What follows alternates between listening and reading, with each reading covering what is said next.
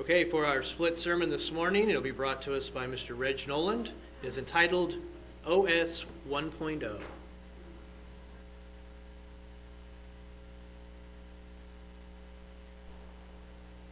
People always are criticizing me for my long titles. This is the shortest one I have ever made. 5 characters. 5 characters. All right, we heard the announcement about our Tuesday night Bible study. Well, recently, in one of our Tuesday night Bible study sessions, the topic arose of the dietary laws and when they were established and put into effect, which gave rise to the issue of when sin entered the world. And the discussion was quite spirited, and of course we resolved nothing. But that debate is the impetus for this message. The study I did to investigate the problem not only answered my original query, but also led to some very interesting conclusions about the nature of the universe as well. This message, then, is a summary of that investigation. Now, being passed out to you is an outline of my message today with the scripture references so you can follow along if you want to go back and look at them again later. Okay, so what we can eat has changed over time. When human beings were created, we ate the Genesis diet, which was entirely vegetarian. Genesis 1, 29 through 31. Oh, no, okay. And God said, "See, I have given you every green herb, every herb that yields seed, and which is on the face of the earth, and every tree whose fruit yields seed, to you it shall be for food. And also to every beast of the earth, to every bird of the air, to everything that creeps on the earth in which there is life. I have given every green herb for food," and it was so. Notice, even the beasts were vegetarian. Even the beasts were vegetarian at this point. Then God saw everything they made, and indeed it was very good. So the evening and the morning were the 6th day. Skip down to Genesis 2, verses 15 to 17. And the Lord took the man and put him in the Garden of Eden. And here's his purpose: to tend and to keep it. And the Lord commanded the man, saying, "Of every tree of the garden you may freely eat, but of the tree of knowledge of good and evil you shall not eat. For in the day that you eat of it, then you shall surely die." Apparently, the original diet that God intended for us was vegetarian, for both man and beast. And that's important to realize. And it consisted of fruits and herbs and seed that yield seed on a eat-what-you-find basis. The cultivation of grains is a more sedentary community. It requires something to be settled, and so we can go out to the farms on a regular basis. And so they weren't added to the diet until much, much later. There is no overt indicator that we ate meat of any kind. However, why else would Abel be a keeper of sheep if an omnivorous diet were not part of God's plan? I remember Jim Arnold, who used to say, "Vegetables are just pre-processed meat." Okay, now Adam and Eve, Genesis 4, 1 through 5. Now Adam knew Eve his wife, and she conceived and bore Cain, and said, "I have acquired a man from the Lord." Then she bore again, and this time his brother Abel. Now Abel was a keeper of sheep, but Cain was a tiller of the ground. You got to ask, if Abel was a keeper of sheep, what was he a keeper of the sheep for if we weren't intended sometime along the way to become an omnivorous being? In the process of time, it came to pass, Cain brought an offering of the fruit of the ground to the Lord, and Abel also brought the firstborn of his flock and of their fat. And the Lord respected Abel and his offering, but he did not respect Cain and his offering. And Cain was very angry, and his countenance fell. Now, after the flood, our diet seems to have changed. Ken brought this up. I was never aware of this in our meeting the other night. After the flood, our diet seems to have changed, now allowing for the consumption of meat as indicated in God's instructions to Noah. In Genesis 9, verses 3 to 4, it says, "Every moving thing that lives shall be food for you. I have given you all things, even as the green herbs." Notice that qualifier, even as the green herbs. So all things, even as the green herbs. So since the green herbs were fit to eat, then he gave them the animals that were fit to eat as well. But you shall not eat flesh with its life, that is to say, blood. I suspect that there is an understood but not overtly stated clause omitted from these instructions. Something like, that is fit for food. So that should come really right after every moving thing that lives. Then the whole thing would read, every moving thing that lives, that is fit for food, shall be food for you. That's what I think it should read. But it was omitted here because the nature of animals haven't changed, and God did not expect us to be stupid enough to eat garbage skulls, which is the purpose of most of the unclean animals. One could dress up a pig in a tuxedo, okay, and make him the fanciest looking pig you can imagine.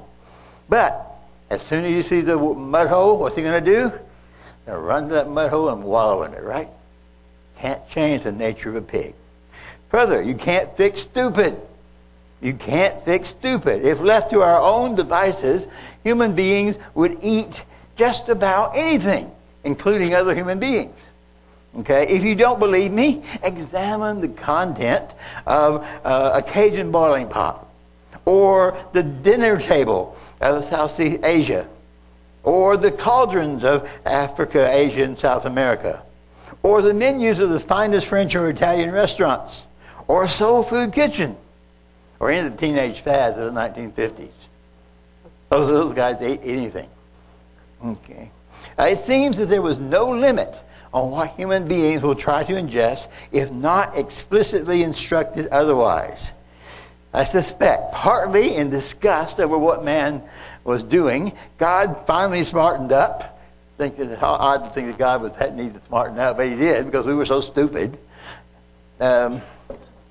It told us explicitly what was and was not fit for food in the dietary laws of Leviticus 11 and Deuteronomy 14.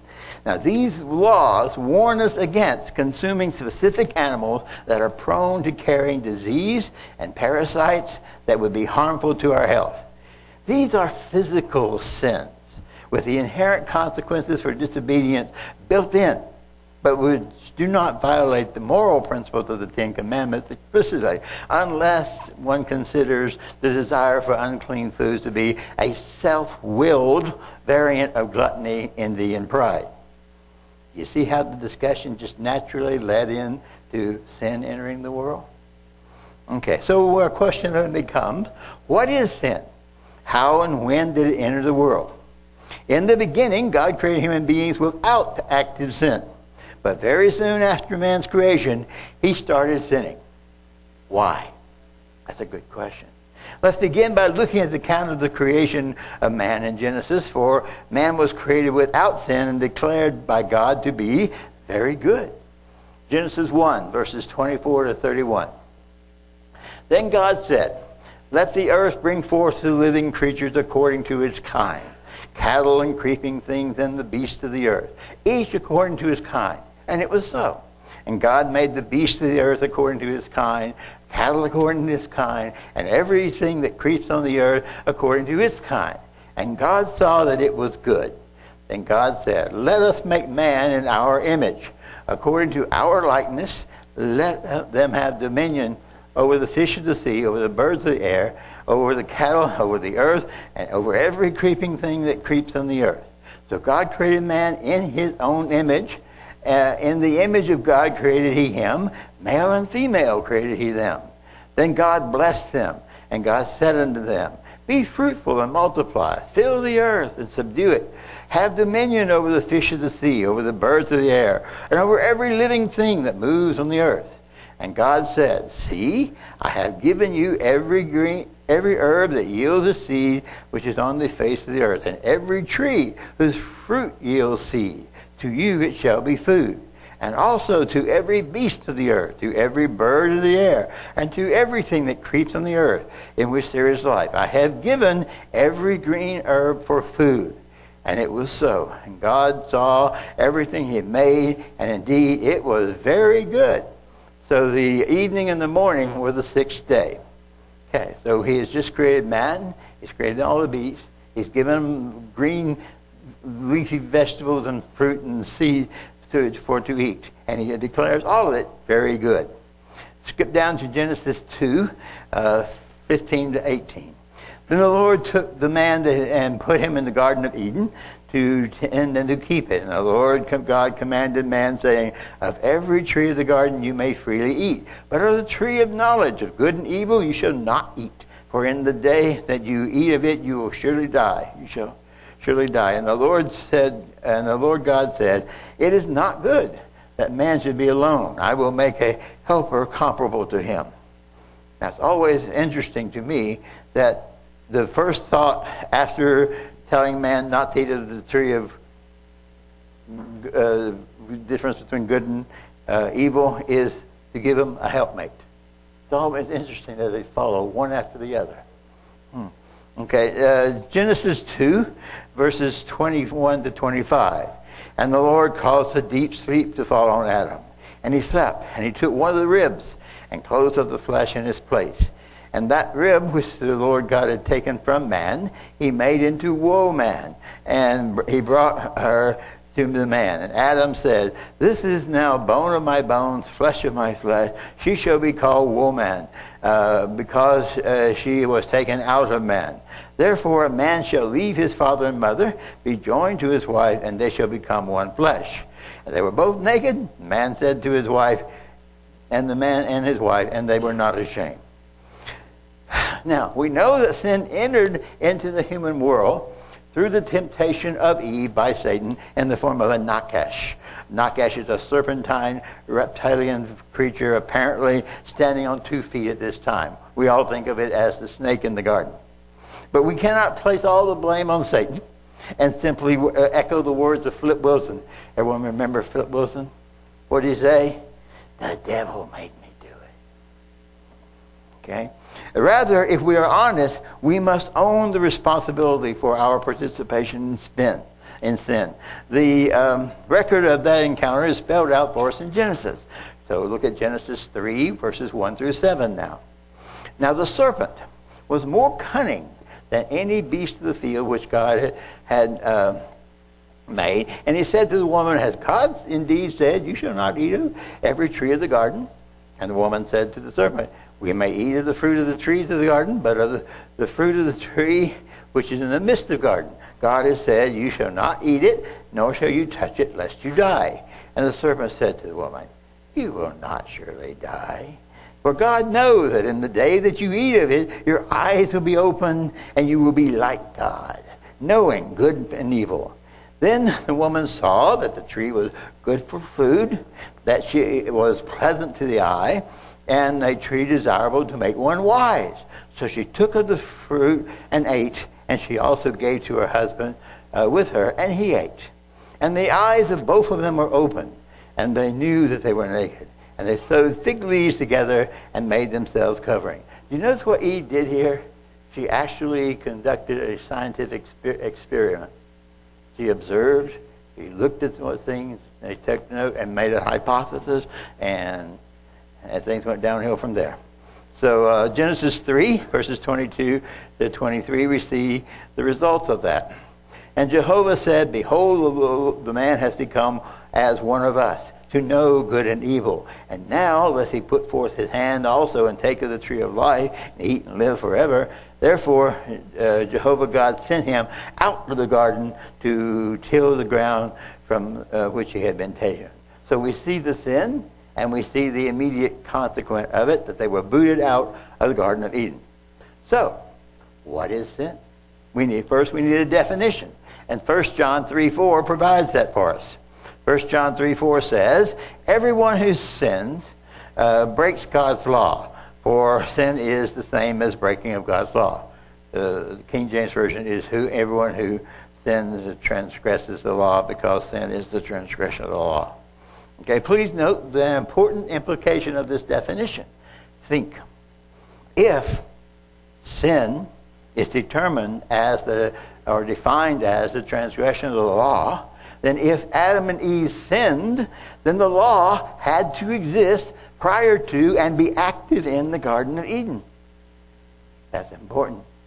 That is to say, the existence of sin implies the existence of the law. Now, Paul made this clear to the Romans. I'm reading here from the contemporary Jewish version. This is Romans 5:13. Sin was indeed present in the world before the Torah was given, but sin is not counted as such when there is no Torah. Second, we need to declare the universality of sin. That is to say, everyone has sinned. Even though there are some persons, particularly those in high offices in politics and the entertainment industry, who claim not to sin. Let's see what Scripture says about that. Romans 3:23 says, "For all have sinned and come short of the glory of God." 1 John 1:8-10 says, "If we say we have no sin, we deceive ourselves, and the truth is not in us. If we confess our sins, he is faithful and just to forgive us of our sins and to cleanse us from all unrighteousness. If we say we have not sinned, we make him a liar, and his word is not in us." Okay, so the next question we have is, when did sin first occur on planet Earth? That's a good question, isn't it? When did sin first occur on planet Earth? Believe it or not, Adam and Eve did not commit the first sin on planet Earth. Long before the Garden of Eden, a pre-Adamic civilization of angelic beings with free will, and hence the ability to sin, existed on earth, ruled by the archangel Lucifer, who would later become Satan, the devil, because of his sin and pride. Long before the Garden of Eden, a great war occurred in heaven, when a faction of angelic beings, about a third of the heavenly host, led by Lucifer, rebelled against God and the remaining heavenly hosts.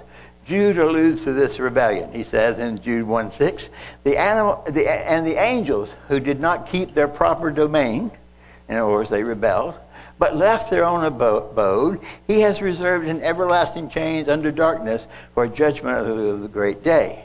Peter's a little bit more overt. He declares that the fallen angels actually sinned.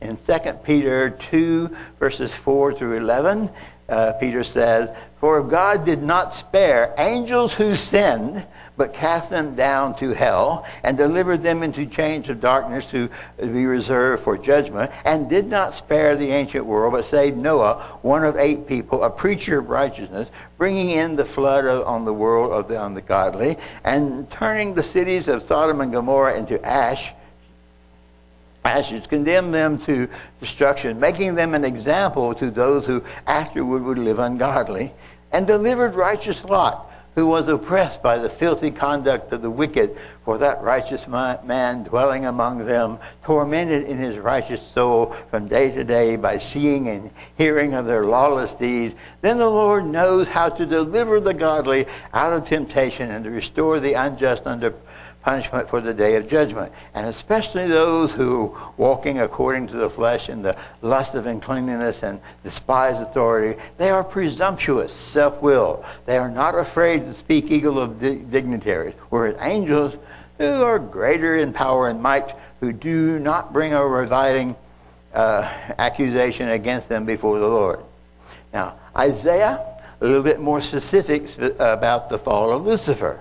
So Isaiah 14, verses 12-15 says, "How you are fallen from heaven, O Lucifer, son of the morning. How you are cut down to the ground, you who weaken nations. For you have said in your heart, I will ascend to heaven. I will exalt my throne above the stars of God. I will also sit in the mount of the congregation on the farthest sides of the north. I will ascend above the heights of the cloud. I will be like the Most High. Yet you shall be brought down to Sheol and to the lowest depths of the pit." Now Ezekiel reinforces Isaiah's idea. He confirms, augments Isaiah's account of Lucifer's fall in his lament of the king of Tyre. This is in Ezekiel 28, 12-19. I know most of you are familiar with these scriptures, but it helps them bring them all together on a single focus. Okay, Ezekiel 28, verses 12-19. "Son of man, take up a lamentation for the king of Tyre, and say to him." Now it starts out as a lamentation toward the king of Tyre, supposedly, but it quickly quickly reverts into a lamentation over Lucifer. Thus says the Lord God, you were the seal of perfection, full of wisdom and perfect in beauty. You were in Eden. No longer king of Tyre, is it? Can't be, because king of Tyre was not in Eden. You were in Eden, the garden of God. Every precious stone was your covering. The sardius, the topaz, the diamond, the beryl, the onyx, and jasper, and sapphire, turquoise, and emerald with gold. The workmanship of your timbrels and the pipes was prepared for you on the day that you were created. You were anointed. You were the anointed cherub that covers, and I established you. You were on my holy mountain. You are on the holy mountain of God. You walked back and forth in the midst of the fiery stone. You were perfect in your ways from the day you were created till iniquity was found in you. By the abundance of your trading, you became filled with the violence from within. And you sinned. He sinned. Okay, and therefore I cast you as a profane thing out of the mountain of God, and I destroyed you, O covering cherub, from the midst of the fiery stone. Your heart was lifted up because of your beauty. You corrupted your wisdom for the sake of your splendor. I cast you to the ground. I laid you before kings, that they might gaze at you. You defiled your sanctuaries before the multitude of your iniquities, by the iniquity of your trading. Therefore, I brought fire from your midst. That's like a self-destruct bomb from inside. Okay? I devoured you, and I turned you to ashes upon the earth in the sight of all who saw you. All who knew you among the people were astonished at you. You became a horror, and shall be no more forever. So Satan will be completely destroyed, not just bound and chained forever. John also asserts that the devil was and is a murderer and a liar, both sins, from the beginning. John 8:44 says, you are of your father the devil, and the desires of your father and the desires of your father you want to do. He was a murderer from the beginning and does not stand in the truth, because there is no truth in him. When he speaks a lie, he speaks from his own resources, for he's a liar and the father of it. And lying apparently is a very, very, very vicious sin in God's eyes. Now, if Lucifer and his followers sinned in their rebellion against God, then the implications are quite staggering. For in order for sin to occur in this pre-Adamic rebellion, then the law of God would have had to have existed somewhere between the beginning of time and the creation of the angelic realm. For there can be no sin where there is no law. There can be no sin where there is no law. It matters not that it was the angels doing the sinning instead of human beings. They were still sinning. So the law still had to exist.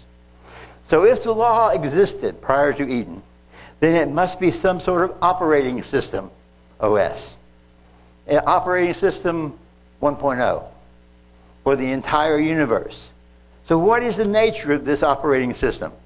We get a strong indicator when Jesus answers the Pharisees who were trying to trick him with the question of the law. Matthew 22, verses 35 to 40. Then one of them, a lawyer, asked him a question, testing him, saying, Teacher, what is the great commandment in the law? And Jesus said, you shall love the Lord your God with all your heart, with all your soul, and with all your mind. This is the first and great commandment. And the second is like it. You shall love your neighbor as yourself. On these two commandments hang all the law and the prophets. Note that. Both the law and the prophets are contingent upon the great commandment of love. Hence, the operating system for the entire universe must be a love principle, for it is the nature of God. 1 John 4, 7 through 21. Beloved, let us love one another, for love is of God. And everyone who loves is born of God and knows God. He who does not love does not know God, for God is love. That's an important statement. The very definition of God is love. In this, the love of God was manifest toward us, that God has sent his only begotten Son into the world, that we might live through him. In this love, In this is love, not that we love God, but that he loved us and sent his Son to be our propitiation for our sins. Beloved, if God so loved us, we ought also to love one another. We also ought to love one another. No one has seen God at any time. If we love one another, God abides in us, and his love has been perfected in us. By this we know that we abide in him, and he in us, because he has given us of his Spirit. Whoever confesses that Jesus is Son of God, God abides in him, and he in God. And we have known and believed the love that God has for us. God is love. He says it twice here. And also, he who abides in love abides in God, and God in him. Love has been perfected among us in this, is that we may have boldness in the day of judgment, because as he is, so are we in this world. Next verse is very important. There is no fear in love, but perfect love casts out fear, because fear involves torment. But he who fears has not been made perfect in love. We love him because he first loved us. If someone says, I love God, and hates his brother, he's a liar. For he who does not love his brother whom he has seen, how can he love God whom he has not seen? And this commandment we have from him, that he who loves God must love his brother also. Further, this operating system is most robust and is in fact its own antivirus, annihilating any worms of despair or Trojans of hatred and bigotry. It is a self-sustaining system, and will indeed eventually conquer all. Sin is the ransomware that tries to attack the operating system and hold us captive with the goal of corrupting the operating system in order to bring about entropy and chaos. Most of sin can be classified as three types: pride, selfishness, or hatred. Those are the three basic types of sin that you're working with. So why do we sin? That's a good question. After all, humanity started out very good, as God said in Genesis. For all his natural instincts had been placed in man by God himself for our benefit. But somehow, between then and now, most of those natural instincts have been perverted into sins. Indeed, Satan has taken each of our positive natural instincts and transformed them into a powerful perversion of the natural instinct to use as a temptation. If we did not have the positive natural instinct to begin with, then the temptation would not be as appealing. So, Brian, have you got my chart? There it is. Okay, so first, I'm going to want to have on the left-hand side are the natural instincts, and then on the right-hand side, the sinful perversion of that natural instinct. First, we have a desire for knowledge. That's good.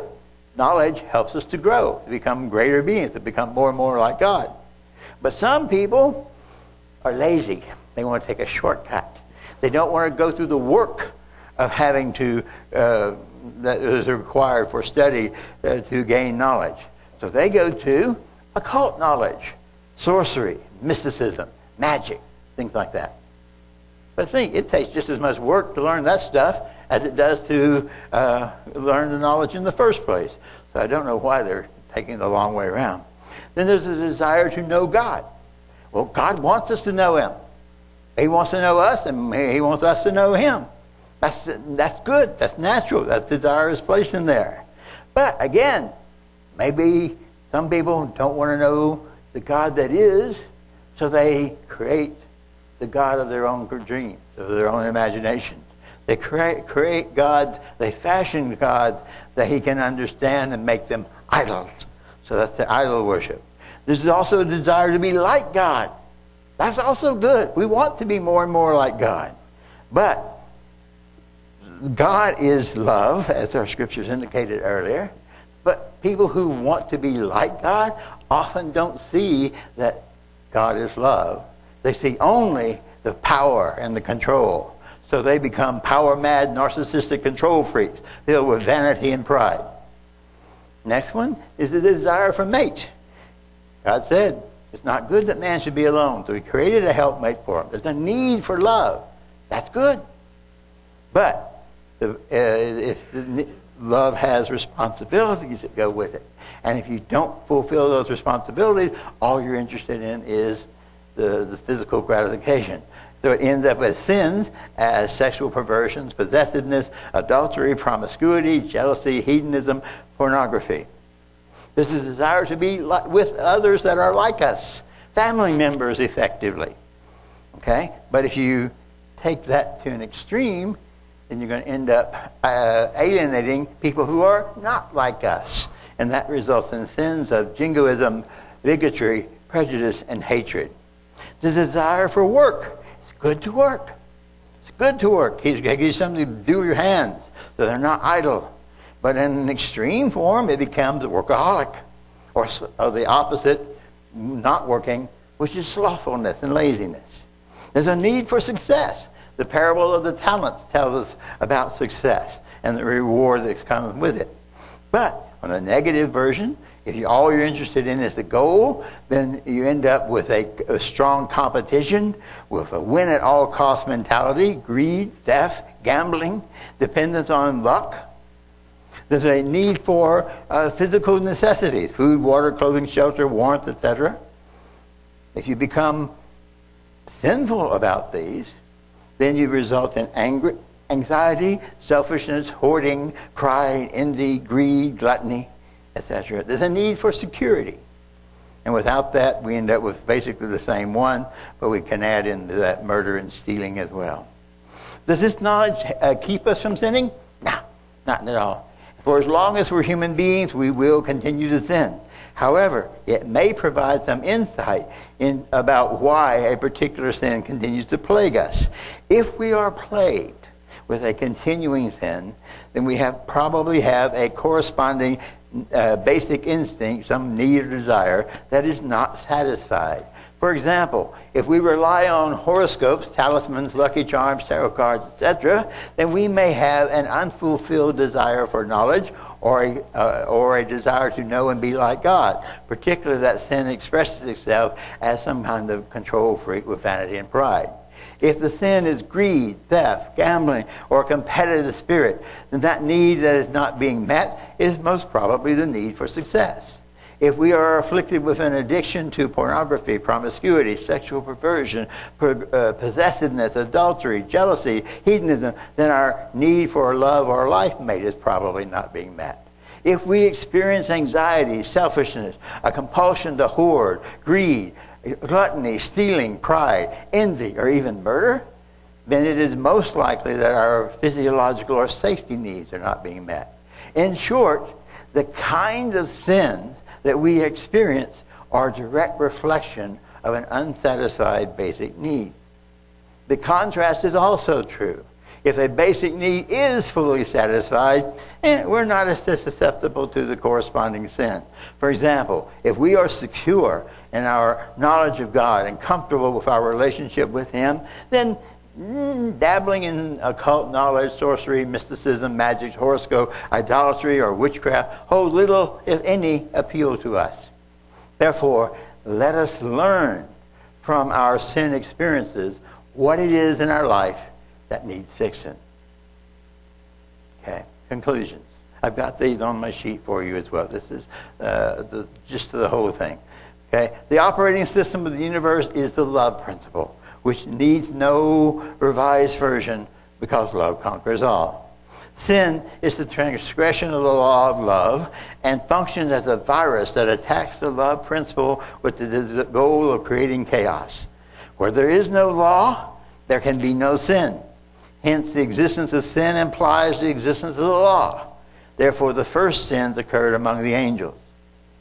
The law existed and was in effect from the beginning, but it was not codified until later. Sin entered the world through demonic beings who attempted to enlist us in the fight against God, the enlistment of which is an attack on the operating system. Sin manifests as pride, greed, pride, anger, hatred, envy, slothfulness, lust, etc. And finally, our sins are perversions of the natural instinct, hence their appeal. We can learn from our experiences with sin and discover which of our basic instincts are not being satisfied. Why do we sin? There's something not fully satisfied in our life, and we need to find it out.